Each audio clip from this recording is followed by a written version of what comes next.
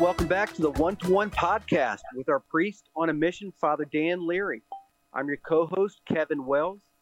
So the name of the One-to-One podcast comes from the words of Father Al Schwartz, who said, when you're confronted with a child who is sick, you cannot be indifferent. You have to help an individual on a one-to-one, person-to-person basis.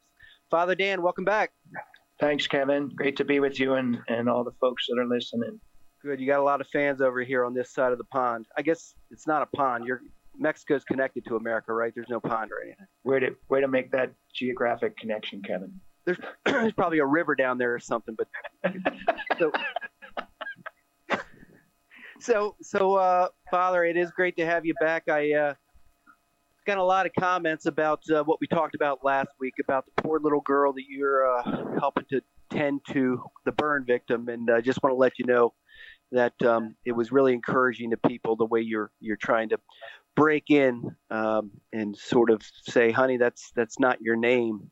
You have a new name, and let's heal now. And I just want to pass that on. So thanks, man. Thanks. Sure. Yeah, she's going to talk to the sisters. She's going to share her story eventually. Oh man, that's awesome. That's awesome. Well, it touched people over here all over. I want to where I want to take it today is just a few days ago was the feast day of the Rosary. I grew up in a family that prayed the Rosary, and just the other night I got together with about 15, 20 guys. It's autumn up here. It's pretty cold. It's maybe 50 degrees, and we're sitting around a fire pit. And this German guy, a really nice guy, Bill Fisher, had us out to his house. He had a bunch of German beers and bratwurst and sauerkraut, and we talked about the Battle of Lepanto, and then we prayed the Rosary. And we talked a little about the Rosary, and then we got around, drank a few beers and stuff. And it really was touching to me, as it was a fun night. It was hanging out with good guys, and just talking about our experiences with the recitation of the Rosary and sort of what it meant to us to grow up in houses where a lot of us prayed. And I'm wondering, in the Leary household back in the day, did you guys pray the Rosary? Well, it's interesting, Kevin, because there's two answers to that. First, when my mother was pregnant with me, she was in pretty rotten shape. She had 6 miscarriages and 5 live births. And, thank God it was 68, because Mom, the concept of abortion was not on the table. But Mom her health was not great. And the doctors said, maybe it's either you or the baby. So the family subsequently prayed the Rosary. My brothers and sisters so lovingly always tell me that they prayed for 2 things, that Mom would be okay in the delivery and I would turn out normal. And they always say, well, at least one of the prayers was answered. But they prayed the Rosary all during the pregnancy. And really one of the converting moments in my life when I was away from the church was my dad gave me my great-great-grandmother's Rosary from Ireland. It was a big, heavy wooden rosary. And she had a form of great suffering, tuberculosis, I believe, on the boat ride over to the United States. And so the beads actually have nail marks of her fingernails going into the wood from the pain. So the Rosary was the influential moment really in my life when I started praying it by my bedside. So I've tried to, that was one of my promises, to pray it every day, that and the Divine Mercy. So yeah, the Rosary was a grace in the family. Wow on both stories. Your mother's birth, your family praying the Rosary, and your grandma sticking her fingernails into the Rosary. That rings as an old Irish wives' tale, but I'm going to buy it. You sunk me into that one. I'm not going to call you out, but man, that's an incredible story, brother. I couldn't make that thing up, dude. I got the Rosary. No, I wanted. So where is it now? My brother Tim has it, but I'm going to bring it down here to Mexico. All right, I got to check that out. So yeah, I grew up in the family. We'd be on car rides, we'd be on mountainsides, we'd be watching TV, and all of a sudden it'd get flicked off. I remember I'd be in the car and like a good song would come on the radio. It'd be like, don't stop believing. And just when you're jamming, all of a sudden Judy cranks off the radio, and there's nine rosaries are come out of the glove compartment, and they're going into the back of the station wagon. We start praying the Rosary on the way to Grandma's house in Devon, Pennsylvania. It was just part of our growing up years. And you know, I've said this a million times only because I believe it. Not like that rosary fingernail story, but I actually believe this. Uh, but I think that my 8 siblings um, are all Catholic today. You know, I like to think that they're faithful Catholics today, and they're raising their 27, 28 nieces and nephews, my 27, 28 nieces and nephews, as to be Catholic because we were a family who prayed the rosary. We just rallied around it. We got it, and we're praying it today. So I'm wondering, Father, what do you think? How influential is the rosary for the family? Well, I think it's now more than ever because there's just the difficulty, I think, back in the church and the states, not just getting together, the lack of community activities in churches. I'm sure it's wearing on people. It's wearing on the priests, I'm sure, even. And so I think gathering together and to pray the rosary as a family would be hugely significant, just to keep inviting Our Lady into their home, keep asking Our Lady to keep them safe. Absolutely. Yeah, I agree. I was reading Pope John Paul II. He loved the rosary, as you know, and he said something back in the 80s. I think he said it in 1980, actually. He said it from Germany. He said, we, and this is a remarkable quote, and it speaks to, October 9th, 2020. He said, we must be prepared to undergo great trials in the not too distant future. He said, trials that will require us to be ready to give up even our lives in a total gift of ourselves to Christ and for Christ. Through your prayers and mine, it is possible to alleviate this tribulation, but it is no longer possible to avert it. He said, because it is only in this way that the church can be effectively renewed. He said, how many times indeed has the renewal of the church been affected by blood and in blood? This time, again, it will not be otherwise. We must be strong now. We must prepare ourselves. We must entrust ourselves to Christ and to his mother. And we must be attentive, very attentive to the prayer of the rosary.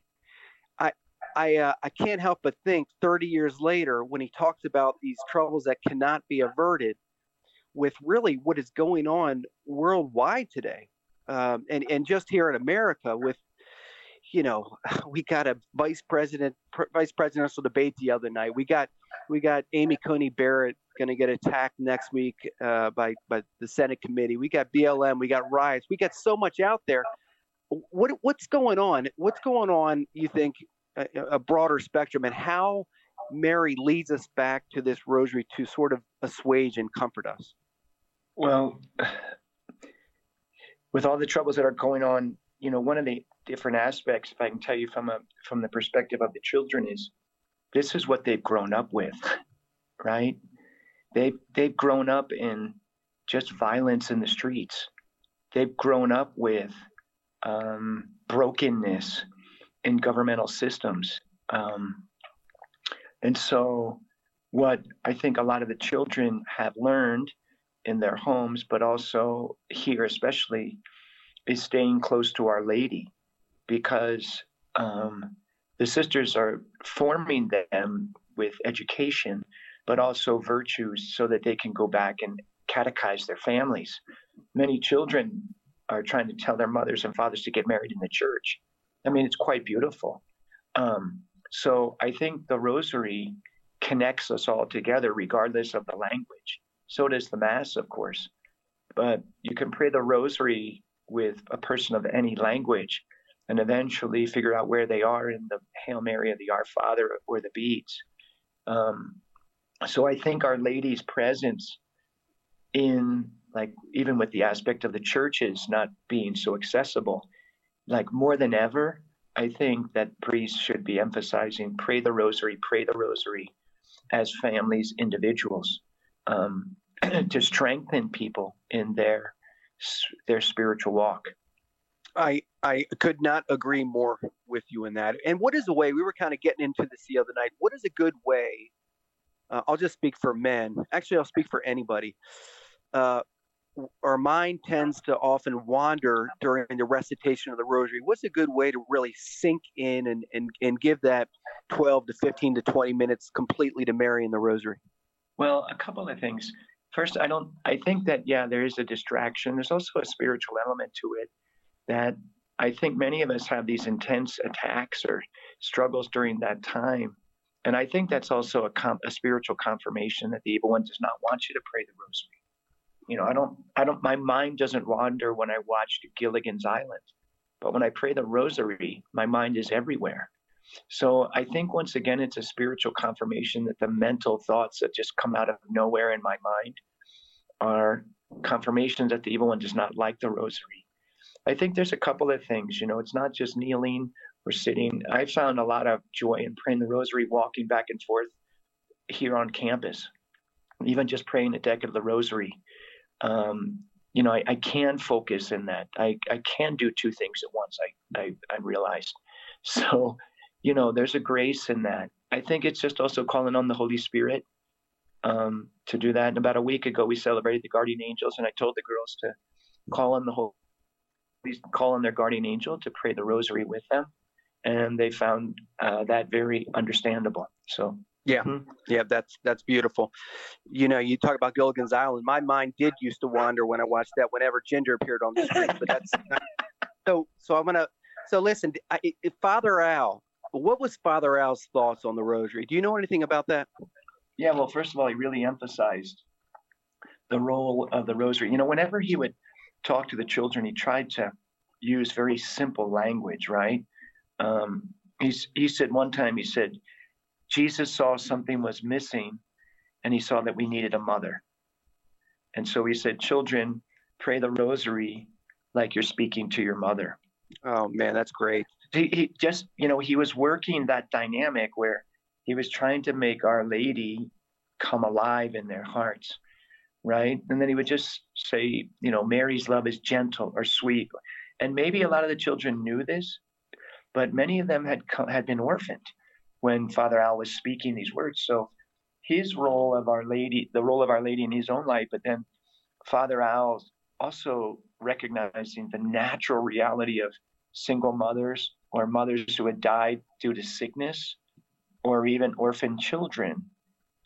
He wanted them to approach Mary as a mother who lives. You know, I was telling the girls yesterday in the Mass, I said, or the other day on the Feast of the Rosary, it's like, look, Mary's alive. She's not a statue, right? Yeah. And she has a heartbeat, and she has hands, and she has eyes, and maybe she even cries when we cry. So it was helpful for the girls. Yeah, that's a beautiful way to put it, Father. It's like you and Father Al. It's sort of mystical, but it's also very practical. Something tells me that Father Al was very practical in his priesthood. Oh yeah, totally.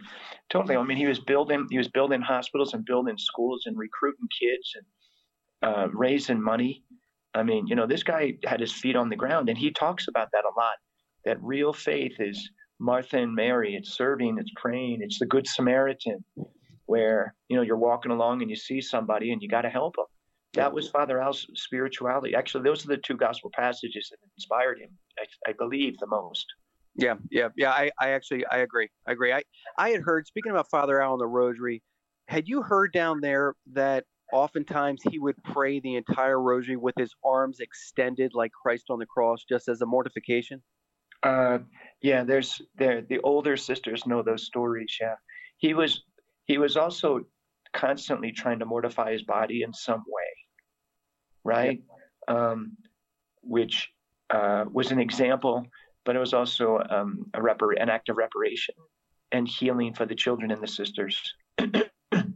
Yeah, I mean, I think he took the messages from Mary and Fatima personally, seriously. You know, pray the rosary every day and make penances, you know, for poor sinners. So we'll switch gears to what you're doing down there. I know you're leading these kids in the rosaries and masses and retreats. Why don't you just kind of give us a blow by blow of what's been going on just this past week with retreats, talks, masses, etc. Yeah, so I think the best way to think about it is I have religious professed sisters and I have novices and postulants. And so what I'm doing is I'm giving the discernment of spirits using the book by Father Tim Gallagher. There's a Spanish, it's translated. And I'm walking the sisters through the rules, which is fantastic. They're really coming alive and understanding. And then I'm also using a couple of documents, Mission of the Redeemer for the professed sisters, and also a document on Mary, Mother of the Redeemer, for the postulants and novices, and explaining teachings to them. It's quite powerful. I'm still doing the healing masses, or the masses with healing prayers at night. And also, the other night I had an inspiration to really prepare a retreat for the older girls who will graduate in August. And so I brought the idea to Sister on the Feast of the Rosary, and she loved it. She loved it. It's kind of a weekend retreat, abbreviated, because they also have class on Saturday morning. And looks like we're going to crank it up, something like Women in the Bible, or Women in the Life of Christ. And it's awesome. It's awesome. The girls have not had one like this, so it's going to be a new venture, and we're going to start in October. That's incredible. Kids love to get away and do something off the beaten track, and a retreat always leads them deeper, and it's fun. And I think what you just mentioned, how you're going to lead the retreat, the kids are going to fall into that. And I wonder, you're busting it down there. You're doing so much. Do you ever get a chance to just kind of kick back and just enjoy yourself with the kids? Yeah, well, so the children have 3 meals a day, of course, and so they're starting to invite me to a meal. So the way the building is set up, there's 5 buildings here, and each building has about 800, 900 kids in it, or more or less. There's 3,400 kids on campus, and what I do is every family has 40 girls in it. So I'm starting to do a meal or 2 a day with different families, and this was great. So I went the other night to a family, and they had it was dinner, so their big meal is lunch. So they had a piece of corn on the cob, a big roll, and a glass of milk, right? So I sit down, we say grace, and I just take a piece of the bread and I dip it in. They have this chili powder. The way they do it is corn on the cob, they put lime on it, and then this hot chili powder. Anyway, oh no! I put the little piece of bread in the chili powder and I ate it. It went down the wrong throat. So I'm coughing, right? So all the kids, they think I'm a goner on the spot, like Father. Like I see one little girl folding her hands, she starts praying. It was really hilarious. Like one of them's like, get mother. It's like, I'm fine.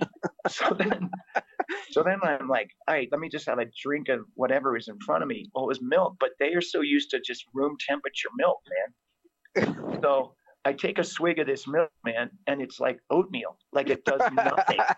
It absolutely does nothing. And they're all like talking, and they're looking at me like one, her little eyes are starting to water. It's like, I'm fine. So they're looking up at the Heimlich maneuver in Spanish. They don't know what's going on. And then the milk's no good. And you look around, they always have about 50 different kind of juices, never one that you've ever drank in your life. It's like guava, some fruit from the middle of nowhere you've never seen before. The fruit juices are terrible too, so there's no relief. And you're not going to drink the water unless it's in a bottle. I was trapped. So eventually it went down, and they were giggling and laughing. And then, so what the new deal is 2 buildings are next to each other. And I said to Sister, why don't we have adoration in one? So this is so Sisters of Mary, right? So she's like, great idea. So the way it works is I go to one building on the 7th floor where they have a chapel, holds like 400 or 500 kids on their knees. And I expose the Eucharist at 6:45 p.m. And families come, 40 girls come every 15 minutes. But I've got a mass at 6:55. So I expose the Eucharist. I run down the hallway. I jump on the elevator, which is how they deliver the food to the floors. And then I got my cope on, and I run to the next building, get in the elevator that's already waiting. I'm telling you, man, it's like the president of the United States. Like I'm running. And then I get in that elevator, go up, switch out, and I celebrate Mass. And then I Mass and then healing prayers, adoration in that building, because there's 80 girls to 100 girls, and those 2 families come for the healing Mass. Finish at 9 o'clock, run back across, get in the elevator, go down, pick up the elevator, go back up. And then there's 350 girls waiting for benediction at 9:15. Wow. It's great. And they all the lights are out in the chapel, and it's just this huge spotlight on this 4-foot monstrance. And you got, I mean, I can't say anything because there's a spotlight in front of me, but all I got is 400 little third-year girls, which are probably 12, 13, and we do the divine praises. I give them benediction, and we sing a song to Our Lady, and they scoot off to bed. And they're telling the sisters they're not having bad dreams anymore. They're not. Yeah, it's quite beautiful. Like they feel so much better. Well, that's remarkable. I mean, truly, it's a remarkable story. And what comes to mind, because it's a visual, you paint a visual. It's almost like you're Clark Kent to a certain degree. But then it came to mind that you're like a sort of a spiritual like fireman. There's like 3 houses in front of you, and you got to get to them all. And you figure out a way. Well, the fire is kind of, I can do, if I put the water on it here for a certain amount of time, I can handle it, and then I can go to the other one, and you just bang it out. And you're taking these elevators, you're taking care of business. And but to cap it all off, not only are you feeding hundreds of girls in different buildings, with the sacraments and with graces, but to cap it off, they're going to bed at night and no longer are haunted by their dreams. Yeah, and it's awful stuff. The last 2 girls that came out of the chapel the other night were girls. One girl I talked to outside of the sacrament, and she had someone that really hurt her bad, a man in her life in ways that are undescribable. And she's been healing, and she was the last one. I said, "How you doing?" And she said, "Fine." I said, "Are you having any bad dreams?" And she said, "No." And then the other one was the little girl that had been burned. She now thinks she's the only girl on campus. Right. Right. She's like, "How are you?" Like she's always waiting. So if they know me personally, there's like an expectation that they're greeting. And I have no idea. I can't remember anybody's name. There's 3,500 of them. Right. So I greet them. I know them by face. Yeah. So anyway, there's great stuff, man. There's great little healings, and the girls are sleeping. A lot of times, Kevin, for the first time in a long time, because they came here, but they never healed of the scary stuff that happened or they saw. Yeah, you don't want to oversimplify it. I certainly don't want to do that, but it sounds like they're being healed by graces, by sacramental graces, and just by the soothing presence of what you're bringing them. It's just God. And every floor has holy exercise, oil, water, and salt. And the sisters have told them how to use it, and they're blessing their eyes and their ears, and they're finding a lot of relief through the church's graces. Well, I have no words. I have no words to put on that. It's just a healing balm down there that's just spreading everywhere. And thank you, Father, for sharing these stories. They're truly a grace to us all. We'll leave the listener with that, just to ponder on, to chew on a little bit. I'm gonna let you sign off right now. We got this great version of the Poor Society that I know you're thrilled about, and a lot of good things are going on with World Villages for Children and this website. Do you care to just mention a little bit about this version of the Poor Society? Well, what I'm trying to do is spread the devotion of Father Al. I think that he was so much under the bushel basket, and he's a light in the darkness. And I think if you read the guy's writings and you realize a lot of what he said was very beautiful, then you can understand this guy's mission. The Virgin of the Poor is the way I'm going to promote his life, the work of the sisters. It's going to be a way that I pray for those people who are sort of involved in praying for the sisters. So I encourage the folks to get involved. I'll also be feeding it with different talks and meditations that I think will be helpful in forming everyone to grow closer to Christ. Excellent. So listener, go to worldvillages.org, and right there on the homepage is a link to go onto the Virgin of the Poor Society for masses, for talks, for videos, for blog posts, for podcasts, whatever you want. But it's all about Father Al and the great work that Father Dan's doing down there. So, Father Dan, why don't you lead us out in prayer, Father? May the Lord bless you. May the Lord protect you. May the Lord let his face shine upon you. And may the Lord give you his peace. And may Almighty God bless you, the Father and the Son and the Holy Spirit. Amen. Thank you, Father. Peace. God bless you. You've been listening to the One-to-One podcast with Father Dan Leary and Kevin Wells. If you want to learn more about the founder, Father Al, or how to support Father Dan's mission and the Sisters of Mary's mission, head on over to worldvillages.org.